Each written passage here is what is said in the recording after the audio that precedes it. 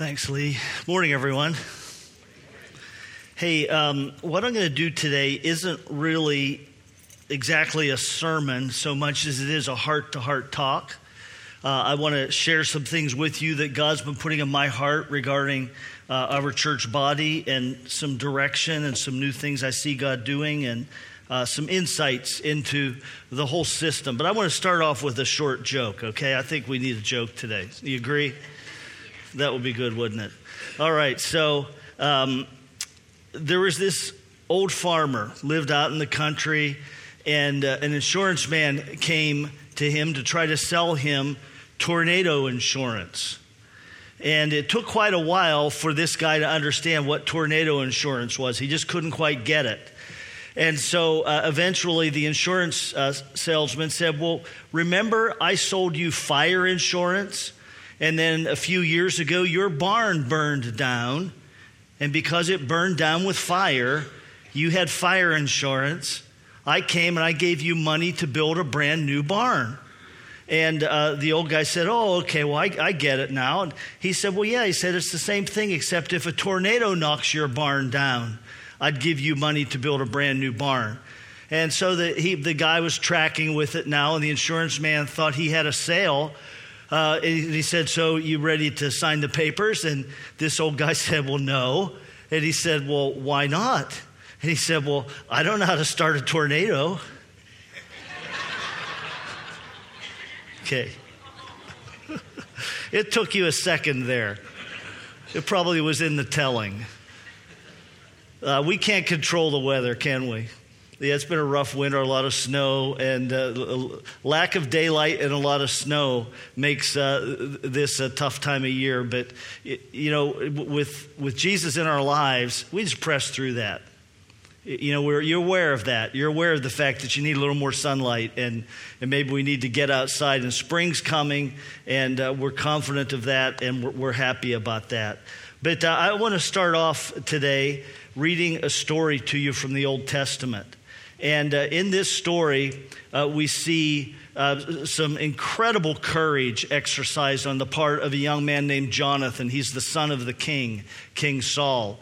This is a point in time in Israel's history where they have their first king in place.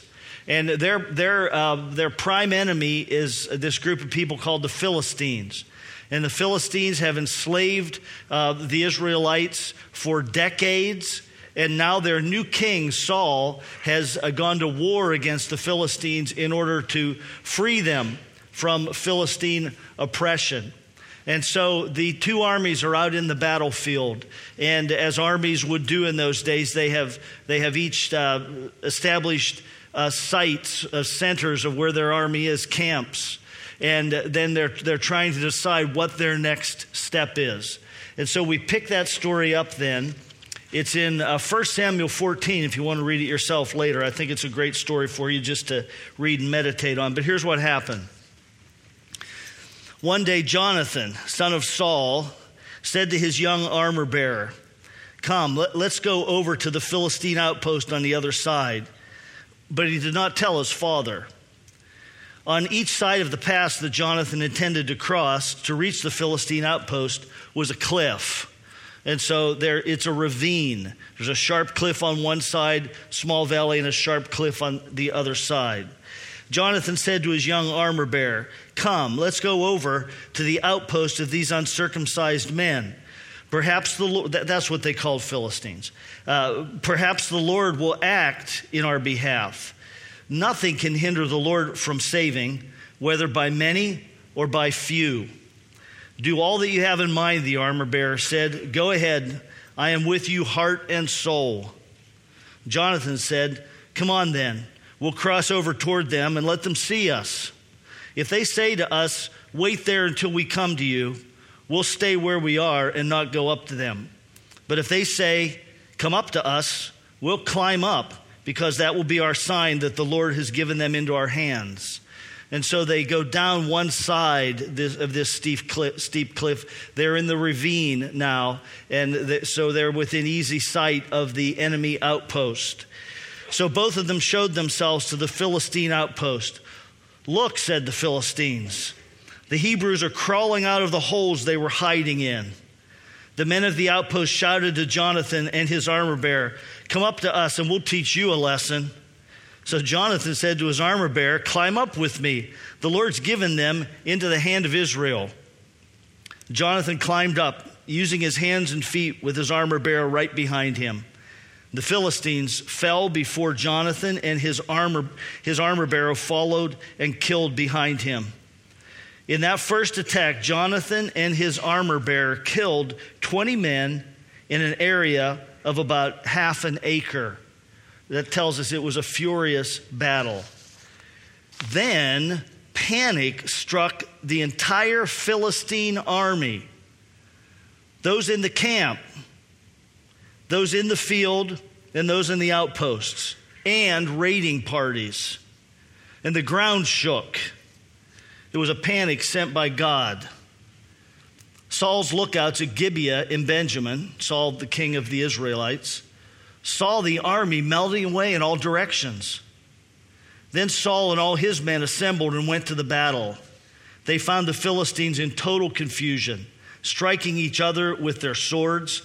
Those Hebrews who had previously been with the Philistines and had gone up with them to their camp went over to the Israelites who were with Saul and Jonathan. So the traitors returned to the Israelites. And when all the Israelites who had hidden in the hill country of Ephraim heard that the Philistines were on the run, they joined the battle in hot pursuit. So all those who had gone AWOL and were hiding in caves and little alcoves, they come out and they join the battle now too. So it says, on that day the Lord saved Israel, and the battle moved on beyond Beth Aven. All right, let's pray, and then we're going to look at some lessons God has for us from this story. Father, we're so thankful that over the course of history you have raised men and women up like Jonathan, who had courage, who were willing to trust you, who just simply had their eyes focused on you. That's all they were looking at. And were willing to step out into unknown, risky territory simply based on your word. And thank you, Father God, that you are faithful to your word and you back people like that up, because you're looking for people who will trust you and take risks for you. We thank you for that. Thank you for your goodness and your love. In Jesus' name, amen. All right, there are 4 things I want to point out. 4 really powerful lessons that we can gain from this story. And the first one was this: Jonathan had an abundance mindset. He had an abundance mindset. Now, Jonathan didn't look at the situation from purely a human perspective. He knew there were only 2 of them. And the fact that he killed 20 in this initial skirmish, there must have been more than that there, because you see the story, this panic fell upon the rest of the army and they fled. So I'm guessing there were at least 30, 40, maybe 50 men, 50 Philistines in this outpost. And yet what Jonathan did was looked to God, and he made this statement. He said, "Nothing can hinder the Lord from saving, whether by many or by few." And so Jonathan had this mindset, there are enough of us. 2 against 40, that's enough. That's okay. That's enough when God's involved in it. And so he had an abundance mindset. Second thing was, all he was looking for was God's direction. That's all he needed in order to act. You know, if I was Jonathan, you know what I would have been praying for as a sign? How about you? What would you have prayed for as a sign that we're supposed to attack this outpost? I would have prayed for 30 or 40 more men. I would have prayed for a company of Israelite troops to come walking down that ravine and join me. Maybe a couple hundred. Because when you're attacking a stronghold like this, you have to have a superior force. And yet Jonathan, all he's praying for is just some sign that God's in it. All he needed to know was that God was in it, that God was directing him, and all of the human equations really didn't matter to him. You remember that place in the New Testament where the angel is announcing to Mary that she's going to have a baby, the Messiah. And Mary says to her, well, how can that be? I've never been with a man. And the angel says, the Holy Spirit's going to come upon you. That which is in you is going to be the Son of God, kingdom never ending. And then he says this, he says, for nothing is impossible with God. Nothing is impossible with God. That's in Luke 1:37, if you want to look it up later and read it. Nothing is impossible with God.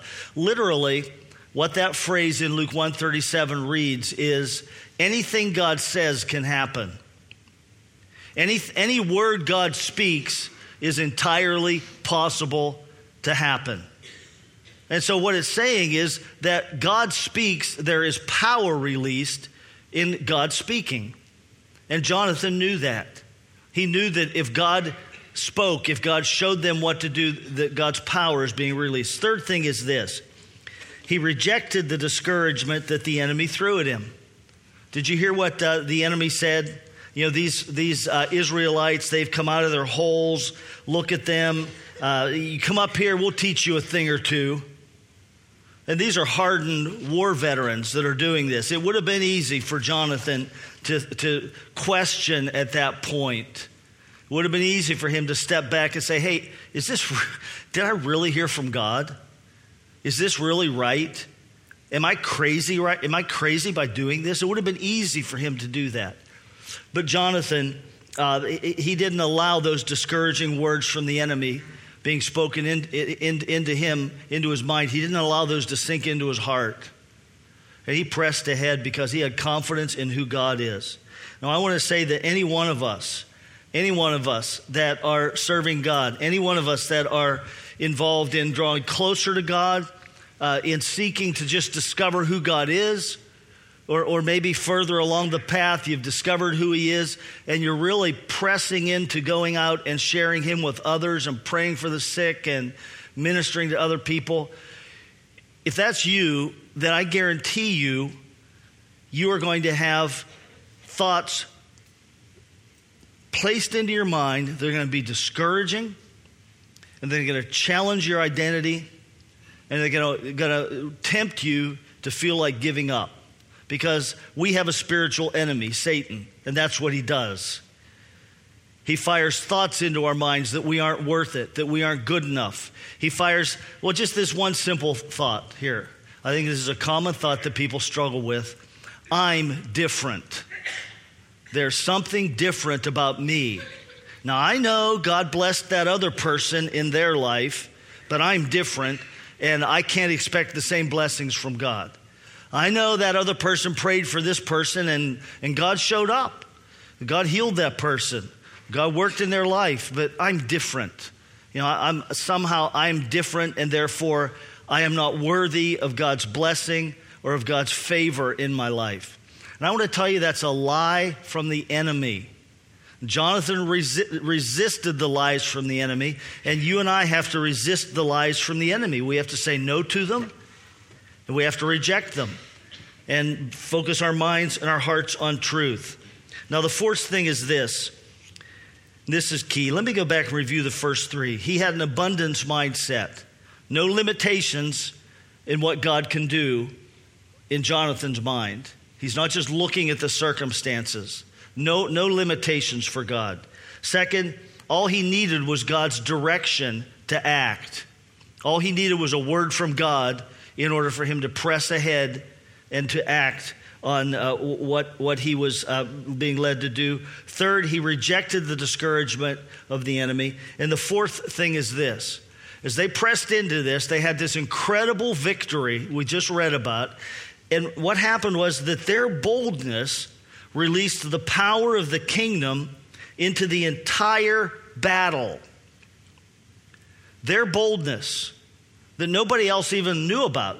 King Saul, when he sees something happening, his lookout says something's going on. The Philistines are in confusion all over the field. They're running, they're retreating. And Saul had to say, well, who's missing? Who's gone? Someone's done something. Saul knew enough to know that someone had done something. But what Jonathan did, what his armor bearer did, broke open the power and the life of the kingdom into the whole battlefield, so that the base camp, which is far enough away that they don't know what's happening out here in this outpost, other outposts, it says patrols, groups that were out on patrol that had no contact. This fear came on all of them because what Jonathan and his armor bearer had done released the power of the kingdom of God into the whole situation, just directly, so that what you see here was actually just an incredible work of God. It says the earth shook, and literally it says there was a God shaking of the earth. And amazingly, those who had defected to the enemy, when they saw this happening, they returned. They abandoned the Philistines and they came back to the Israelites and started fighting for them. And all those other troops that had gone AWOL, that had deserted, that were hiding out, they returned to the battle as well. All of that because of Jonathan and his armor bearers' courage and boldness in what they did. Power of the kingdom's released. Now, here's a key thing. This is a picture for us today. How many of you know that when you read the Old Testament, you're not just reading stories about what happened then. You're seeing pictures of how God works today in the reality of the kingdom life that you and I have. All those Old Testament stories are pictures of who God is and who we are and what the Holy Spirit wants to do in our lives and what he wants to do through us today. It is calling on our lives. So today, just as that natural story shows us a stronghold, today we face strongholds. Today, as we as the church press ahead with our mission, we face resistance. There's an enemy that we face. Now, our mission is freedom. Our mission is to bring freedom to the lives of people that are sick, for people that are sick to be healed, for people that are depressed to be freed from that bondage, from people that are addicted. You know, heroin addiction is a huge thing currently, today, even in our community right here in Coleraine. It's a big thing.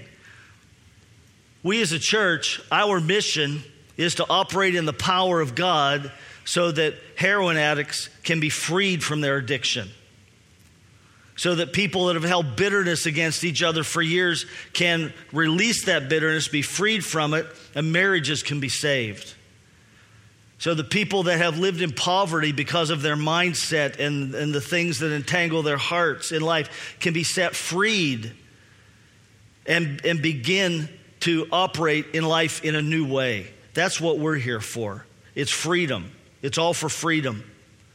But the enemy that we have, the Bible calls him Satan, the adversary. His whole deal is to kill, steal, and destroy. So wherever we're preaching freedom, wherever we're moving ahead, offering freedom, and freedom not just as a word, not just as a series of steps that you go through, but freedom through the power of God. The same power that was released in this battle when Jonathan and his armor bearer stepped out and attacked that stronghold. Holy Spirit, kingdom of God power. That's what we want. And that's what we want to operate in. That's what God's called us to operate in. The power of the kingdom to set people free. And so the enemy, however, where he sees peace, he wants to sow despair.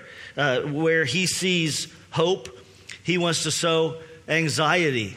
Where he sees faith, he wants to sow fear. Where he sees boldness, he wants to sow timidity. And his approach is to attack our minds and to sow seeds of doubt in our minds so that we embrace them. And when we embrace them and we hold on to them, they become really strongholds in our being. They become strongholds in our hearts. If I believe that lie that I'm different, if I really believe that, and I allow that to sink into my inner being, into my heart, then that's going to cut me off from so much of what God wants to do in my life. And I'm not even going to know it. It's just going to seem like a way of life to me. It's just an assumption on my part. What the Bible calls that is a stronghold. See, the Bible tells us that Satan has schemes, just like the Philistine army had schemes. They had attacks that they were trying to make against the Israeli army. And the enemy also has strongholds, just like the Philistine had that stronghold, that outpost that Jonathan attacked. So the enemy wants to form strongholds in our minds, in our lives. And strongholds are that wrong belief system that we embrace with our hearts.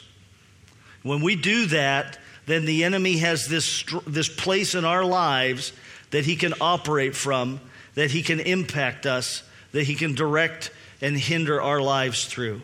That's called a stronghold. Now, if you want to read about that, read 2 Corinthians 10:4. Now, he attacks us not just as individuals, but he attacks us as well as a church body, as a whole community. I mean, how many of you understand that there is a community heart? That there is a sense in which the Holy Spirit indwells us as a community of believers. He indwells us individually, but as we come together, he indwells us as a community of believers. In the Gospels, it says that when Jesus went to Nazareth, he couldn't do many mighty miracles because of their unbelief. You see, that town, that city, that had a community heart. Their unbelief. There was a spirit of unbelief in that community, a stronghold of unbelief in that community. The book of Revelation chapter 2 and 3, Jesus addresses 7 churches. And he addresses those churches as a whole. He doesn't give individual words to each person. He talks to the whole church and to the heart of the church.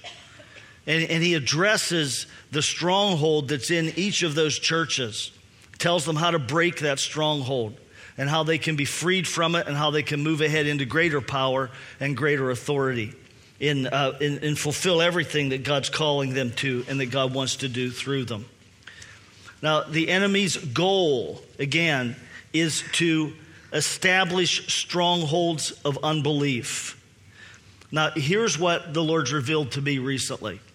It was kind of like I should have seen this before, but it happened as I was praying with my advisors, and Dave and I had a meeting with the PAC, and we're praying, and here's what came to me, that we as a church body have allowed not a stronghold of abundance, not an abundance mentality, but we have allowed a scarcity mentality to form at the heart of our church.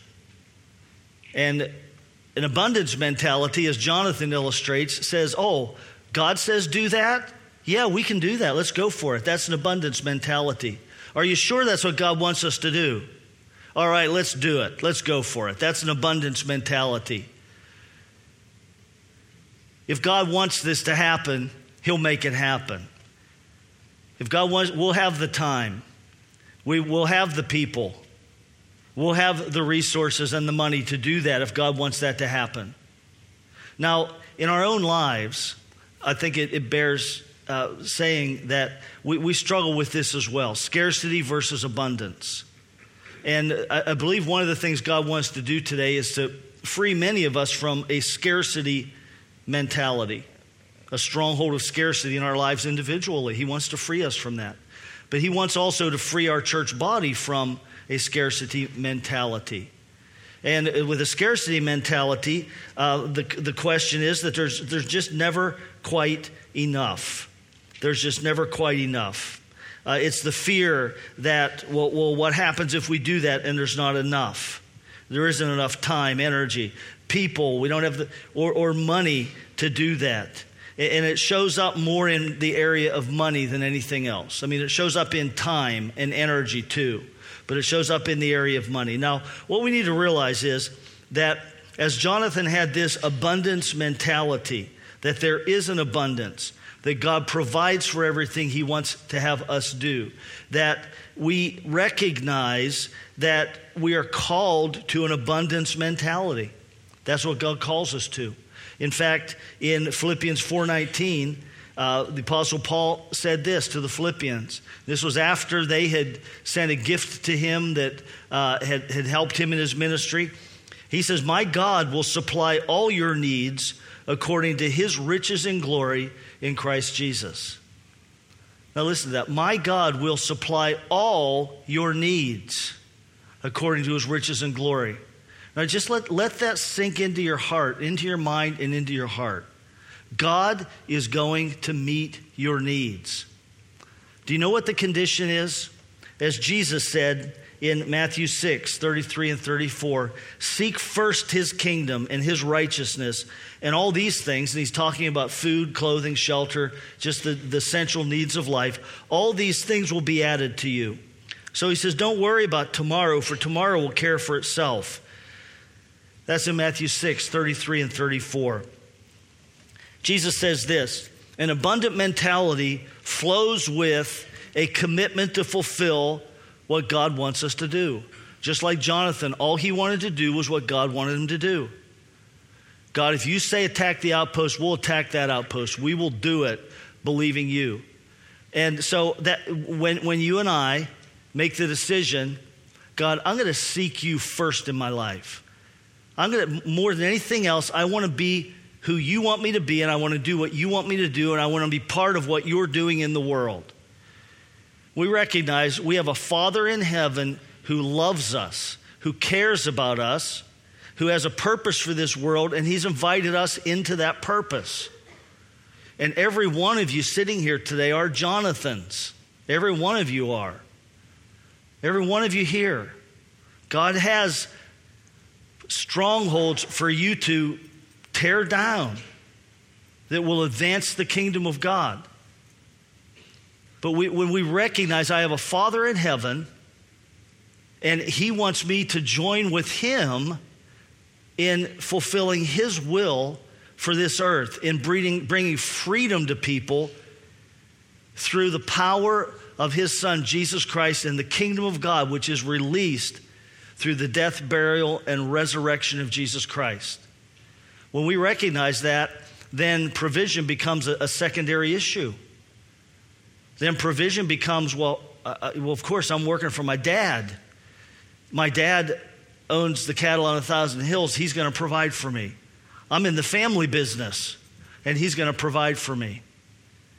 And there's a confidence that comes into our hearts, and we begin to develop this abundance mentality rather than a scarcity mentality. And the abundance mentality it's just simple. It's what does God want to do? All right, we're going to press into that. Now, both of these mentalities still balance checkbooks. Okay, don't want to make you think that that the abundance mentality is careless. It's not. It's not. You still balance checkbook. You still operate on the basis of a budget. You're still wise and you think through things in your spending. But in an abundance mentality, the first question is not, do we have enough money to do it? In a scarcity mentality, there's a nervousness, and the first question is, do you have enough money to do that? In an abundance mentality, the first question is that really what God wants us to do? Wow, if that's really what God wants us to do, let's find the resources. Let's look, let's see. And then if the resources aren't there, an abundance mentality says, well, are we sure we've got the thing God wants us to do? Are we sure we're moving the direction God wants us to go? And it trusts and it prays and it moves ahead. But there is a difference here. But nevertheless, both of them, I want to affirm, balance checkbooks, operate on budgets, think wisely. John Wimber, who started the Vineyard movement back in the late 70s and 80s, he said, I want people who can heal the sick, cast out demons, and balance a checkbook. Okay, so there's a practicality to all of this, but the mindset of abundance presses in. when the mindset of scarcity is going to hold back. The mindset of abundance says, yeah, we can do that. The mindset of scarcity in fear doesn't even step into the arena because of the anxiety in the heart over there not being enough time, not being enough energy, and particularly not being enough resources. Now, here's the deal. God has been in the process of breaking this stronghold in our church. He has been. And we've had some things happen recently that are just tremendous. A highlight recently. You know, I shared recently with you that we hired 2 young men to work in the area of young adult ministry. I want to tell you that story again as to how that happened. Right over here, Wilson Cochran, who's just standing right there, and Luke Hazelmeyer. Luke, I had up here last week. We saw God working in this area of young adults last fall. I mean, it was obvious God's doing something. And then God started to kind of bring this together where, maybe we could have Luke and Will working on our staff in the area of young adult ministry. And God was bringing that together. It was very clear. But when we looked at the budget that we have projected did not allow for that. There just wasn't room in it. And of course, we're projecting ahead in the budget, and we do that, and pretty accurate in that. But, the truth of the matter is none of it we haven't received any of it yet, and the money we're planning on spending for the next year. But in this case, the budget just didn't allow for it. We had a meeting, and as we left the meeting, the final statement in the meeting was, we're going to hire these guys, even though it doesn't make sense, because God's leading in it. God's saying, do it. God's saying, we see the move of God in this. And so left the meeting that way saying God's going to provide. Well, the very next week when I had Luke speaking, someone in our church body, God spoke to them 3 times during that service saying, you need to get behind this. You need to support this. You need to do something. 3 separate times very clearly. And that individual spoke to their spouse on the way home, and the spouse confirmed it and said, yeah, I'm with you. I agree. We need to do something. And they came in that week and gave, in this case, a large gift, significant enough for covering salaries for the next 12 months. And I mean, that was just incredible. But then another gift came in that covers really the operating expenses for the ministry for the next year.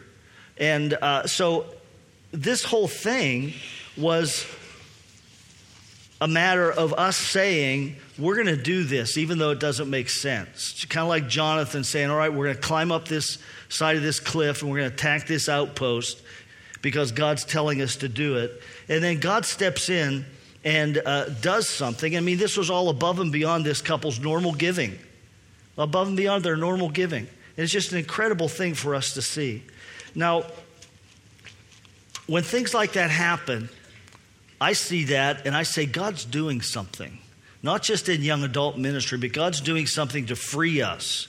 And to whatever level there's a scarcity mentality, God wants to free us and move us ahead in that, more into an abundance mentality, that what God wants to do, He can do. That what God wants to do, He's going to provide for. Now, a week ago at this time, I was planning to give a message purely on giving. And what I was going to do in this message was to lay out before you sort of a challenge, an opportunity. And I was going to say that the young adult and their operating expense account is full. It's complete. But that other operating expense accounts like teen ministry, children's ministry, and volunteer ministry, we did not have enough money in the budget to give them what all they were asking for and allow them to do everything they wanted to do this year. So I was fully planning to come out and to announce a giving opportunity where you could give specifically to one of those different funds to help fund those. But I had a meeting with my advisors last Wednesday, which I've already referred to, where we prayed about this whole idea of scarcity, and we had a powerful time praying about it. And God clearly led me to talk to you about this morning instead of purely about giving, and to say we're in the process of breaking this stronghold. And that's what people do as they grow, and that's what churches do as they grow. This is not an unusual thing. Every church has stuff like this, and we're approaching it, and we're going to break this. It's already beginning to break. God's already beginning that work of breaking this. But here's why it's so important. Because if we don't, then we diminish our authority to speak freedom into the lives of people that come here looking for Jesus, but they're coming with a scarcity mentality. If we don't break this as a church body, then our authority to speak freedom to people in the name of the kingdom is diminished. And so here's what we need to do. Scarcity is inward focused. Okay, abundance is outward focused. Now, what the Lord spoke to me was that we need to not only pray, but also take action like Jonathan did. And we need to take an outwardly focused action that is extravagant generosity. Something that goes outside us in no way benefits us. It's not like we could say, well, yeah, of course you did that right down the street from the church, and we did that to advertise the church so more people will come. No, what we're talking about is doing something between now and Easter Sunday to receive an offering that will be given away entirely to the poor and hurting outside our reach, outside our immediate area here. And we're going to ask you, I'm going to ask you to participate in this, that we all get to participate in this, into giving above and beyond our normal giving, above and beyond the normal giving that we do. And by the way, that means if you haven't been in the habit of giving, then whatever you would give would be above and beyond your normal giving, so that's okay. But here's what we're going to do. We're going to give money to 3 different organizations. One of them that frees people from heroin addiction. Okay, heroin addiction is a huge thing, and we're going to give money to a ministry in our city that frees people from heroin addiction. We're going to give money to a ministry in India that takes young women in who are abandoned by their families because boys are more valuable, and that raises those young women up and sends them to college and gives them careers. And they go out into communities and they teach young Muslim women how to sew so that they have a means of support. We're going to give money to that ministry. And then the third thing is this. The sex slave trade is epidemic around the world. It's a horrific thing. And there's an organization that we can give to that will free children. They will actually buy them back from the sex slave trade. And we're going to give to that as well. And here's the thing. What God put on my heart for us to do was for us to give the approximately what would be 1 month's operating expense for our church. That's around $80,000 or so. And so that's what the call is. We're going to talk more about this next week. We're going to give you the details of when we're going to do the giving. We're going to give you some ideas as to how to give.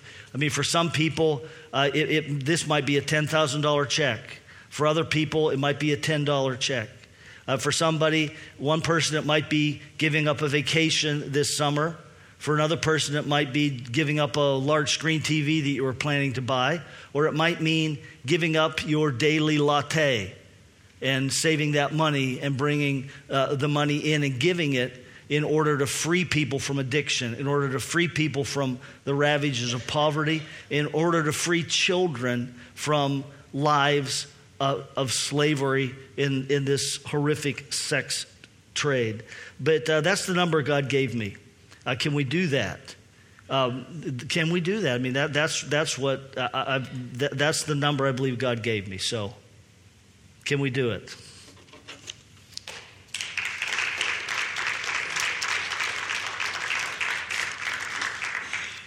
Let's pray, okay? Let's just pray. Let's pray and say, God, you do this. It's extravagant. It's extravagant, and yet I believe we can do this. I believe that as we work together and as we next week will capture more of the essence and the heart of what all of this is. And later I'll be praying for you, just praying for a release of new resources in each of our lives and ways for us to give that we haven't seen before. But I believe we can do this, and it's going to honor God, and it's going to propel us ahead into a new era of the release of kingdom of God power into our lives so that we are free, and that we're going to have power to free others that come into this place. So, Father, thank you for your goodness and your love and your empowering through your Son, Jesus.